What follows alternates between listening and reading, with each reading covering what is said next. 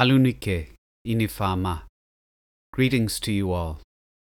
I know it's been a while since you last heard my voice, and if everything goes according to plan, you won't be hearing much of it at all going forward. As I said in my very first release early last year, I am painfully aware that mine is far from the ideal voice to be telling this story.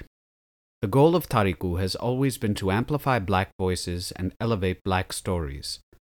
I had originally envisioned the show with an all-black cast of professional voice actors. The problem with this, when I first embarked upon this project, was that I didn't know any of those, and I couldn't afford to pay them if I did. So while I saved up my pennies and scoured the local theater community for leads, I went ahead with the first 4 episodes as best I could on my own. These were to function as a blueprint, something I could play for prospective actors to show them exactly what I was asking them to be a part of, and to start generating some interest in building an audience for the show. The plan was always to re-record and re-release these episodes with actors once I got the show cast, and I could not be more pleased to announce that that day has finally come. Starting with the upcoming 5th episode entitled The Returns of the King, the legendary heroes of Manding will be given voice as they should be, by some of the finest actors of color working today. It has been an absolute joy and privilege to work with these folks. They are all incredible talents, and I want to take this opportunity to personally thank Frank Oglesby, Leslie Harrison, and Amat Diallo for their excellent work bringing these characters to life.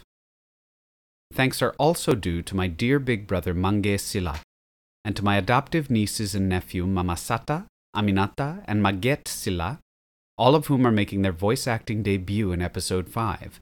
And all of whom are growing up way too fast and making me feel old. All of the actors are credited in the show notes, and you can find their headshots, bios, and links to their other projects on our website. From now on, my work will be mostly behind the scenes, writing, researching, directing, and producing, though I will occasionally still have to voice some bit parts I've been unable to cast. Adding voice actors has also changed my production schedule pretty significantly. To accommodate this, I've decided to release shorter episodes more frequently, so you can look forward to getting new content on a more consistent basis going forward. Lastly, I wanted to touch on a foundational element of my mission with this project that I realize I haven't properly articulated to you all yet. As a lifelong lover of epics from all over the world, it has been a crushing disappointment to me to see how depressingly white and Eurocentric the genre has remained. From the Chronicles of Narnia to the Lord of the Rings to Game of Thrones, as far as the big American media companies are concerned, nothing epic ever happened anywhere in the world but medieval Europe.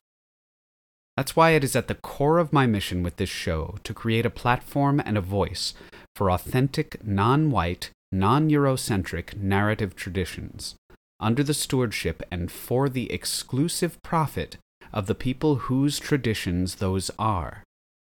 In the spirit of this, I will repeat a promise I have already made to myself and the Mandengelilu, here and now to you all.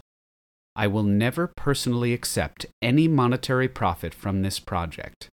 I already have a day job, so if any money ever does happen from this thing, it goes directly to the Black and African artists and scholars who collaborate on it. My hope is that, ni ala sunna, we can generate enough of a following from the project that we can take it to a Netflix or an HBO or the like and finally get these stories the big screen recognition they deserve. Thank you all so much for being a part of that mission by continuing to listen. If you want to help us out more, won't you please take the time to follow the show on iTunes and give it a good review. Alunike, Kambe.